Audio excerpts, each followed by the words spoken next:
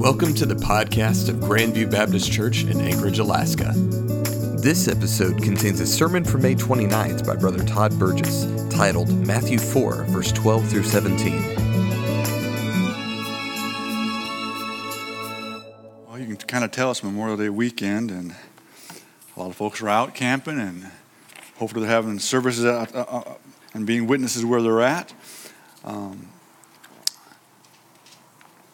Have your Bibles, go ahead and just open up to Matthew 4. We'll be in verses 12 through 17. And what we're looking at is still what we've been going through from chapter 3 and 4. And it's all about how to live in the fullness of God. Chapter 3 is all about genuine salvation. It had to have that recognize that judgment of God on sin in your life. And then turn to Jesus, who is the justification of our sin, and through his work on the cross and his shed blood. And then in chapter 4, Jesus is teaching and showing by his example how to overcome sin in our lives as believers. And it's through God's word we can overcome the lust of the flesh, the pride of life, and the lust of the eyes, which I believe are the categories of all sin. They all fall in those three things. And so what you see here, and I'll make some more about this next Sunday, but really what Jesus is doing and how Matthew has organized his gospel, the whole thing from chapter 3 to the end of the Sermon on the Mount, chapter 7, is all a big example of how to fulfill the Great Commission. It really is. And that's what you see. They get saved, and then they're supposed to be taught and taught how to deal with the sin in their life, and then to go out and make disciples. Next Sunday is about making disciples. And so Jesus he's carrying out the Great Commission in chapters 3, 4, and 5, and making disciples. And so what we see now in our text here is Jesus is simply going and doing the Father's work. He's left the mountain, temptations are behind him, and now he's just going and doing God's work. And so I believe it's very important that we understand that. And let's go to the Lord in prayer and ask his blessing upon the message here this morning. Lord God, we come before you, and Father, we thank you for all that you do. We thank you for who you are and what you have done for us. Lord, I thank you that your love is so deep, far deeper than what we can ever imagine. But Lord, you have paid the price through your Son. And you have restored us. And so, Father, we pray that you would just guide us now as we look into your word and become more like you in all that we do and say. In the name of Jesus, amen. Now, we need to remember that Matthew is writing to his fellow Jews who have become followers of Jesus. That's the whole purpose of Matthew's gospel. He is writing to that Jewish Christian community. Okay? And Matthew's gospel presents Jesus as the Son of David. And his emphasis is Jesus is their king. He's their Messiah. He is going to establish his kingdom. Now, we also have seen and looked about John the Baptizer, who was roughly about 35 years of age when he began to minister. And between verse 11 of chapter 4 and verse 12 of chapter 4, about a year of time has gone past. So Jesus has been ministering in Judea, in this area, for about a year, kind of a co-ministry with John. And he does so up until the time when John is arrested and put into prison. And so it's important that we understand this. When we look at the Gospels of John and the Gospel of Luke, we see the details of that first year of Jesus' ministry. In fact, many of the events that took place are things that you're very familiar with. John's testimony about Jesus, we've talked about several times. Jesus begins to identify with his first disciples. He hasn't called them yet, but he's identifying with them. He's kind of getting involved in their lives. We see the water changing the miracle of water into wine. We see the cleansing of a temple taking place. We see the teaching of Nicodemus comes by and wants to hear more in John chapter 3 about who Jesus is. And then there's that co-ministry with John in Judea where they're both baptized on the Jordan River. And then in reference to what Christine had mentioned in John 3, verse 30, John the baptizer makes this announcement to his disciples who are asking all kinds of questions like, John, what are you going to do? Jesus is baptizing far more than what you are. And John simply says in John 3, verse 30, he must increase, but I must decrease. See, John's ministry, his whole purpose was to introduce Jesus as the Messiah. That was his purpose, and he had done that. And he had testified about that. Now his purpose was to decline so that Jesus would increase. And shortly hereafter, we see that John is being arrested. And that's where our text picks up in Matthew 4, verse 12. And now when Jesus heard that John was cast into prison, he departed into Galilee. So Jesus had been ministering for about a year, and now John was arrested. And so between verses 12 and 13, we see some of these other events taking place because Jesus now is going to Galilee from Judea. But he's not going to go around like he normally does. He is going to go through Samaria. And that's where we hear the story of the Samaritan woman and Jacob's well. And he continues north into Galilee with the healing of the official's son. And then we have Jesus in Nazareth where he was rejected. He reads from the prophet Isaiah and he says, in your hearing, this has been fulfilled. And they reject him. And so now Jesus is going to move on to Capernaum. And so I've done all of this, I've said all of this, so you kind of keep a context of what's going on. Matthew, the way he is writing his gospel, again, is to the Jews who have believed. And he's given proof, and really he's showing them how to live that Spirit-filled life. That's why he skipped so many things that the other gospels point to, because I really believe, like I said, it's following that Great Commission that Jesus gave at the very end before his ascension about going and baptizing all nations, teaching them in the name of the Father, Son, and Holy Spirit. So that's important. And so John has kind of grouped these first 4 chapters together just to portray what Jesus as our example is doing and how he's leading his life. And so what we see here is that Jesus is setting up his base of operation in Capernaum. Now, sometimes we have to ask ourselves, well, how do I know what God's will is? How do I know if I'm just not doing my good works, but I'm doing God's works that he has before ordained that I should walk in them, according to Ephesians 2:10. Well, Jesus, again, kind of gives us an example here. Because the reason Jesus is going to Capernaum is to fulfill prophecy. Something that Isaiah had written 800 years prior. And so in Matthew 4:13-16, Jesus, we see he leaves Nazareth, and then he comes and he dwells in Capernaum, which is upon the seacoast, in the borders of Zebulun and Naphtali, that it might be fulfilled that was spoken of Isaiah the prophet, saying, the land of Zebulun and the land of Naphtali, by the way of the sea beyond Jordan, Galilee of the Gentiles, and that's a very important phrase, the people which sat in darkness saw a great light, and to them that sat in the region of the shadow of death, light is sprung up. Now, one thing you're going to find out with Matthew, he is going to show in his gospel that he is writing here 10 times that Jesus fulfills prophecy. Okay, 10 times he does that. Just the first 4 here, that in Matthew 1:22, he was born of a virgin. That fulfills Isaiah 7:14. Matthew 2:15, he would be called out of Egypt. That fulfills Isaiah 11:1. Matthew 2:18, talking about how all the children that would be slain in Bethlehem. That's fulfillment of Jeremiah 31:15. Matthew 2:23, he would be called a Nazarene. Now that's an interesting one there because that fulfills Isaiah 11:1 and 2. But it's actually a play on the word of Nezer. A Nazarene is a play on that word that's referred to as a branch. A Nezer is a branch. Jesus is that branch that is extended to us, back to the Father. And so it's the play on that word.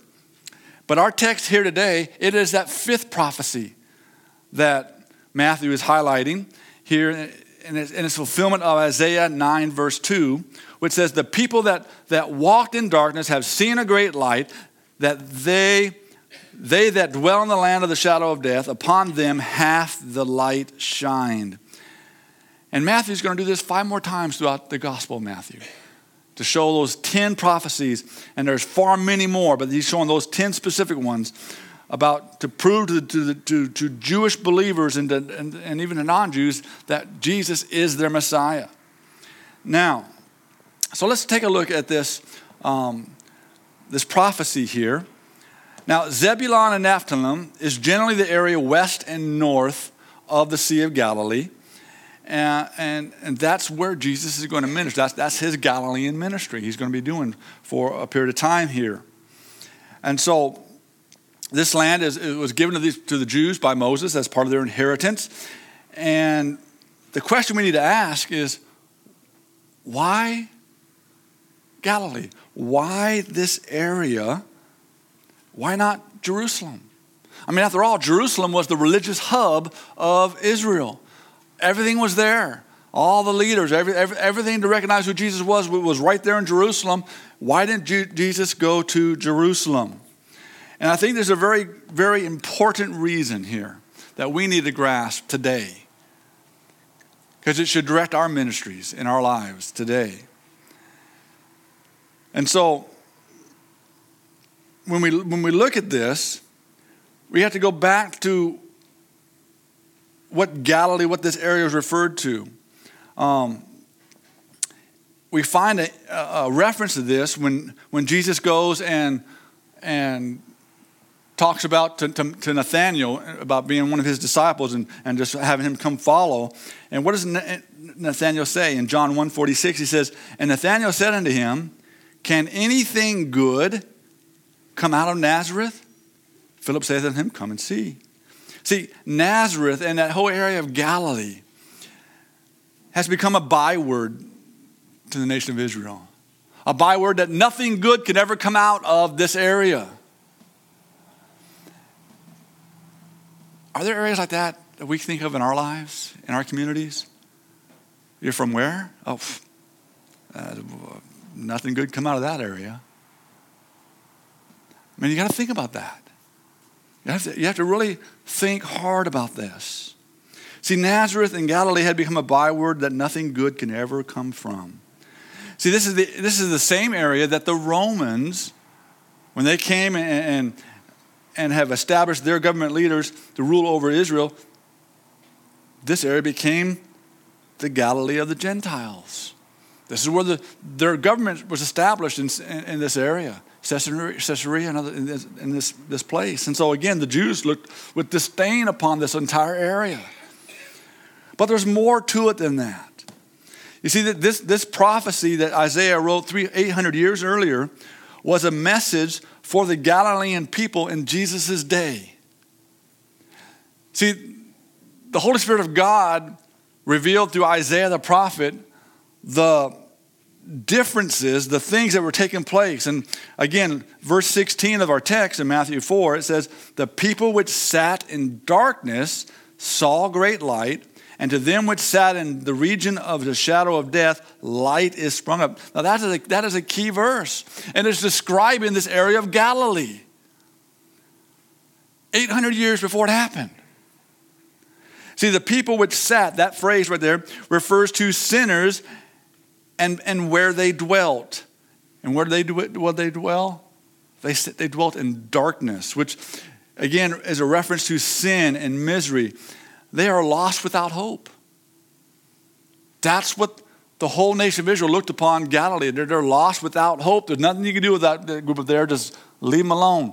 Only area they thought worse of was Samaria. Samaria and then Galilee. Well, just don't go north. Stay away from those areas. That's the way they looked at it.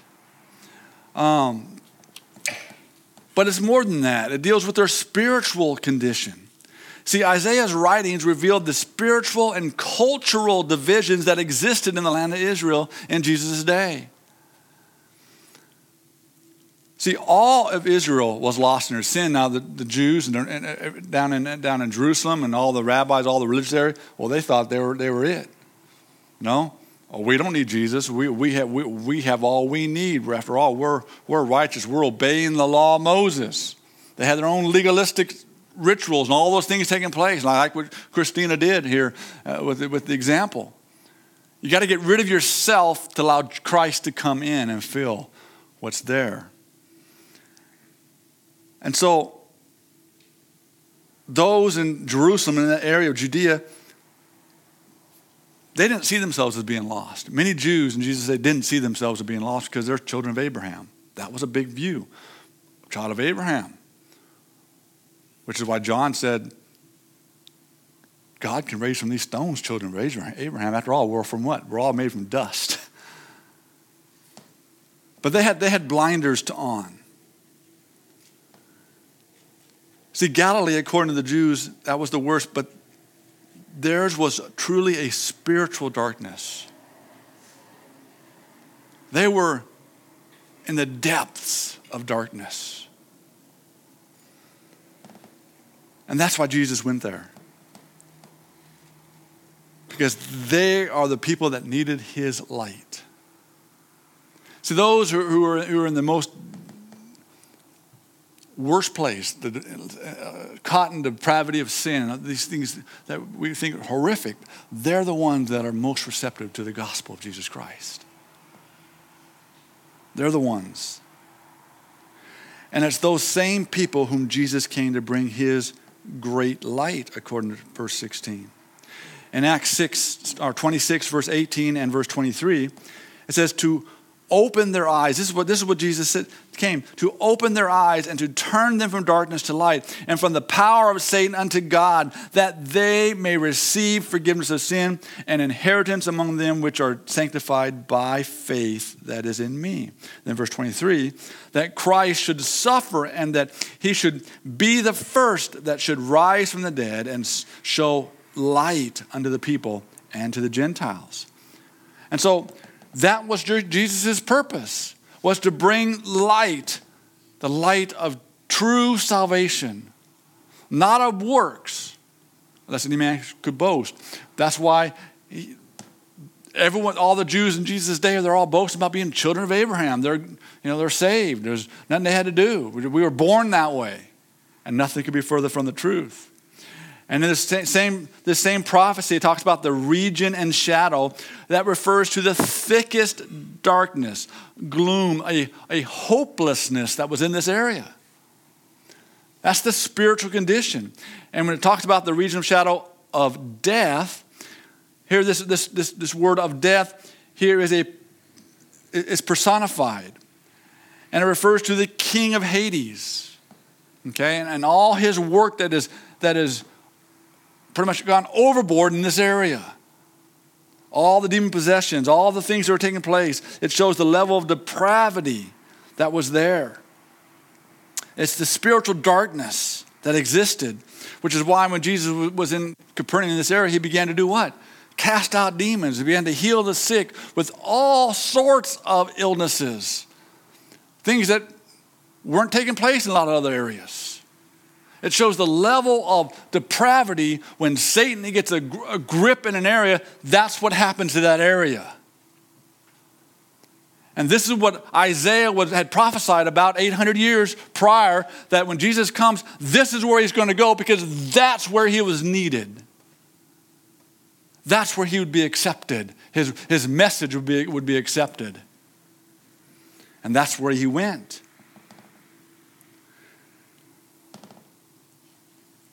You see, that's what's so important here. The satanic influences, the demon possession, all these things were taking place in Galilee. Isaiah prophesied about. That's where the Messiah was going to go, and that's where his light would shine among this people. Now we see kind of a glimpse, the same phrase of death, by talking about this, the king of Hades. Well, there's a reference that this jumps to Revelation 6, verse 8. Now, it's not as bad as it's going to be in our future when Revelation 6, 8 takes place. But it shows how deprived this area was when it comes to the spiritual darkness. And it says in Revelation 6, 8, and I looked, and behold, a pale horse, and his name that sat upon him was Death, and hell followed with him. And power was given unto them over a fourth part of the earth to kill with the sword, and with hunger, and with death, and with the beasts of the earth. And so that's a glimpse of what was going on in Galilee in Jesus' day. That's what was going on. You go back and read through the Dark Ages, that period of history, 500 to, 8 or 900. Spiritual darkness, because all that was going on in the world in that time frame. But it says here that light had sprung up. Now, light here refers to that true knowledge of God. It refers to true spiritual things. And when it says it sprung up, it's like it came forth. Nothing could stop it. Like the sun rising, nothing can stop the sun from rising other than God himself. The sun's going to come and it's going to show its light. Even in the darkest days, it's still, sun's light comes through. And that's what it refers to here, that light has sprung up. It means to rise or to cause to rise up. It's here we see the power of the truth of the gospel message preached by Jesus to cast down every satanic force. But it's those that believe. Now, there's a truth here that we need to grab hold of, folks. As the power of the Word of God came through John the Baptizer, he preached the same message that Jesus is preaching. Repent, for the kingdom of heaven is at hand. Jesus began to preach that same message. His disciples began to preach that same message. And God's power moved mightily through them. Now, I do believe there was a special calling of God's power to the apostolic age and that first generation of Christians. No doubt. But I think today in many pulpits, many churches, we've lost the power of God in our lives because we've never truly learned how to overcome the ways of the world in our lives. The lust of the flesh, the lust of the spirit, of the eyes, the pride of life, these things, they hinder what God can do in our lives. Which is why it's so important. Matthew gave the example he did, chapter 3, and then chapter 4, about how to overcome sin, and now later in chapter 5, how to live that spirit-filled life. And Jesus is basically, he's going and doing the Father's work. He's being that example to us. See, in our text in verse 17, it says, from that time Jesus began to do what? Preach and to say, repent, for the kingdom of heaven is at hand. Now, folks, we've gone over this word repent many times back in chapter 3, so I'm not going to cover as much of it right now, but I do want to cover this word preach. Okay, this word preach.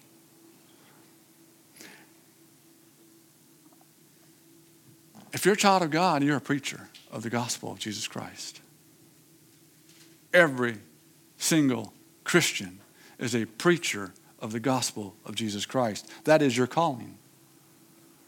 And you have people in your influence that you can preach to and you can share to that I will never be able to talk to. Jeremy or the deacons will never be able to talk to. But you can. Because God has placed you in their lives and you have that relationship. And so we need to be preaching the gospel of Jesus Christ wherever we're at. And we got to stop listening to what the world says. You know? We don't need to be rude about it. We don't need to break any rules and laws or anything like that about it. But we do need to be like Peter when the Sanhedrin come and said, stop preaching. He says, well, what are we going to do? Obey you or God? Folks, you obey God. And it can cause hardships in your lives, in my lives. It can do that. But we've lost that power of God's word in our lives because we don't have... We've compromised too much with the world in our daily lives. See, preaching is the proclamation of certainties. It's the proclamation of absolutes. It's not the proclamation of possibilities. No, God's word is certain. God's word is absolute. And we have to understand that in our lives. And we have to believe that in our lives. But the problem today is very simple. We've mixed the truth of God's word with our own truths and traditions and culture. to the point that we no longer are able to speak the authority of the Word of God to those around us. We have done what the Jews in Jesus' day have done by following man's rules and traditions over that of the Word of God. Just an example, the Sabbath day, all right? When's the Sabbath day? What day? Saturday. Okay, good. I know some folks think it's Sunday, but it's not. Sabbath day is always Saturday. It's the seventh day of the week. It was the first ordinance that God ever established in the creation of everything. Okay? First thing he ever established. Before husband and wife, before anything. Okay? Remember the Sabbath day. Keep it holy. Now, we have, by our Christian liberty, have chosen to worship on Sunday. Nothing wrong with that. Nothing wrong with that. Those that choose to worship on Saturday, fine. Nothing wrong with that. Monday, Tuesday, it doesn't matter what day of the work you choose to worship on. Make sure you pick a day that you're worshiping. But the truth is, because we have the liberty in Christ, we still need to make sure that we're remembering the Sabbath day. Whether it's a Saturday or it's a Tuesday in our week. Doesn't matter. Is there a day when you are taking rest? And that rest, one day a week, is to honor God. To remember all that he has done. To praise, worship, do whatever is necessary. Remember that day. Whatever day it happens to be, we have the freedom to pick a day that we need to do. But what we need to be very careful about when I talk about Sabbath day, what have the Jews done? They get to the point that they held God's word up such reverence, which was good. We don't have enough reverence over God's word to a point they had too much reverence to where they wrote all their little rules around God's word. And well, you can't work on the Sabbath. So that means, and I couldn't find the number, but if you take more than 210 steps, 211th up, you worked, you just violated the Sabbath. Those are the kind of rules they had around the Sabbath day. And Jesus would confront that to the point where you can't harvest anything. And so when the disciples were walking the path, they reached over and grabbed some wheat, pulled it off, and did this, blew the chaff away, and then they ate the grain. They're harvesting. That's a violation of God of the Sabbath day. It's amazing. Whenever Jesus did anything, most of his miracles were on what day? Saturday, Sabbath. Okay? Because he's bringing the point that they had lost the heart of the text. They followed man's rules, not God's word, because they hardly ever read God's word. They'd get up there and read the word, and then they would talk about man-made rules that you had to follow. They lost the power of the word of God to speak the authority of the word of God in people's lives. And folks, we have done the same thing. And we need to get back to the basics of Christian living, to remember the things of God and begin to do them. You know, how many times I said, well, at work, I was in the military. You know, I appreciate the moment of silence. Remember, I know folks that are military friends that passed or lost their lives. You know? But we need to remember, too often we compromise with the ways of this world. Now, folks, there's nothing wrong with, in churches, nothing wrong with having rules and policies. They're needed. The Bible says you need to do things in an orderly manner. Nothing wrong with that. Constitutions, bylaws, nothing wrong with those things. What happens, though, is when you get together and trying to decide things, that people are quoting the Constitution and bylaws and quoting policies more than they're quoting the Word of God. And then it gets to the point where those things even contradict the Word of God. That's where we have done the same thing the Jews in Jesus' day have done. We put more weight and authority on what man wrote instead of what God wrote. I'm a part of the executive committee of Southern Baptist. If you've heard about all the stuff that's going on there. This is my first year on that group. It's horrific. what those Christian leaders did.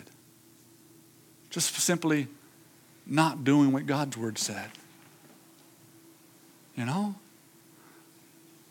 Randy, he was hard, but he followed God's word. I know this church have gone through some issues, but you got to deal with it like God's word says do it, not like lawyers say to do with it. Again, there's things that you can do, but when you're more afraid of liabilities than holding up the word of God. That's wrong. And that's what was going on in Jesus' day. That's what's going on in churches today. And folks, we've lost the power to speak the authority of God's word in people's lives because they go, well, you're no better than that group over there. We need to get back to the basis of God's word. See, Jesus is simply going and doing the Father's work. And the Father's work is where the spiritual darkness is the darkest. That's where it's at. Go and pray and ask, Lord, what area should I be in? Where should I be working? Show me where that darkness is. He'll show you. He'll show you where you have influence. See, we need to do what Jesus did. A few verses here and I'll close. John 5, 19 and 20, it says, Then Jesus answered and said unto them, Verily, verily, I say unto you, listen to this phrase, the Son can do nothing of himself but what he sees the Father do. What did Jesus do? Only what he saw the Father doing. When Jesus would walk into a city, he'd walk in. First, he prayed all night long before he went to that city, okay, to make sure he was following the Father's will. But then he walked into a city doing whatever and just, here it is. Oh, wow. God, that must be you because there's no man in the right mind would climb a tree to see me. That must be God at work. So he said, Zacchaeus, I'm going to your house. Okay? I mean, we got to look for those things that only God can do. I'm going to tell you something. And I may have mentioned this before, but if you ever hear a conversation taking place around you or whatever, and they're talking about religious Christian things, that's your invitation from God to go join that conversation. It wasn't coincidence. That was God saying, hey, I'm over here, come join. You may just have to say a word or two. Who knows what word's going to lead, but that's your invitation. Satan is not going to have people come up and ask a Christian who believes in the gospel of Jesus Christ about Jesus. It's not going to happen, okay? So when you hear those things, that's your invitation to join God's work. John 3. And so here the question is, are you a only do or do nothing person for God? Are you only going to be doing what God shows you and then do nothing else if you don't see anything else? See, that's the question. John 8:38 says, Jesus says, I speak that which I have seen from the Father. Well, every word out of your mouth, is it stuff that you've heard through your Bible studies, through your prayer life, that this is the way you need to speak into this situation? Or you don't speak at all? The Bible says we're going to be held accountable for every idle word that comes out of our mouth. Idle word doesn't mean swearing, it is, but it's more than that.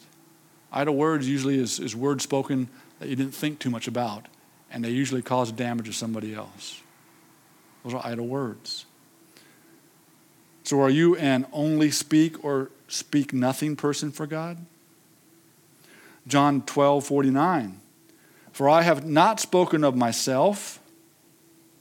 Wow. But the Father which sent me, he gave me a commandment, what I should say and what I should speak. And so are we a commandment of God person or a commandment of the world person? Are we going to share the truths of God's word and to people? Or are we going to share what man has said? Their philosophies. After all, they're not going to beat me up if I do that. You know? Don't worry that, well, I may not be able to answer their question. You know, people ask me questions about in the Bible, and I said, I have no idea, folks. But I'll go look it up. I'll get back with you. Don't be afraid. That's Satan trying to condemn us and get us to not do what God wants us to do. See, Jesus only did what he heard the Father doing. He only spoke what he heard from the Father. and they only proclaim the commandments of God's word. We need to be the same type of people. But that means we have to have a life that is right with God. It means if we've done wrong and we've sinned, we need to confess that sin. If it's just involved us, good, it's between you and God. If it involves somebody else and you've offended them, you've got to go to that person and get it right. Otherwise, what's happening is the pride of sin and pride of life is keeping you from doing that. Well, they were more at fault than I was. So what? You were still at fault. Whether it's 1% was your fault, 99% was theirs, you got to deal with your 1%. That way, when you do go share the gospel and start talking to someone, well, what about this person? I heard what you said over there. You're right. I did do that. And God so convicted me about it, I went and I worked that out with that person. But we're not talking about with that situation. I'm going to talk to you about Jesus right now. See, it takes all the fire out of all their punches. Okay? When we are living like we're supposed to live. See, the kingdom of heaven, and this is that phrase, he began to preach repentance, for the kingdom of heaven is at hand. The kingdom of heaven today is in your heart and my heart if you're a child of God. It's here. And this is what God wants to rule from. He needs to rule from this area. It's manifested in our hearts to those that have repented of their sin and have turned to the work of Jesus Christ on the cross of Calvary. One day, the kingdom of heaven is going to be on this earth during the 1,000-year reign of Christ. And we'll be in our new spiritual bodies. Sin won't be bothering us no more. But until that day comes, we should only be doing and speaking those things that the Father is sharing with us to do and to speak, nothing else. And we need to be looking for that area of the greatest darkness. Wherever that spiritual darkness rears its head, we should be ready to speak God's truth into that situation. And I guarantee, I promise you, there is spiritual darkness around every child of God. If not, my question would be, are you a child of God? Because Satan's not going to let a child of God operating in the Spirit of God to run free. It's not going to happen. It's not going to happen. So let's live like Jesus. Let's go where the most darkness is in our life to those around us, and let's speak God's truth there. Let's speak God's truth there and see what God does. You lift up the holy name of God, and his power can begin to be seen in and through your lives. Let's stand and pray. Thank you for tuning into the podcast of Grandview Baptist Church in Anchorage, Alaska. For more information, check out our website at gbcak.org.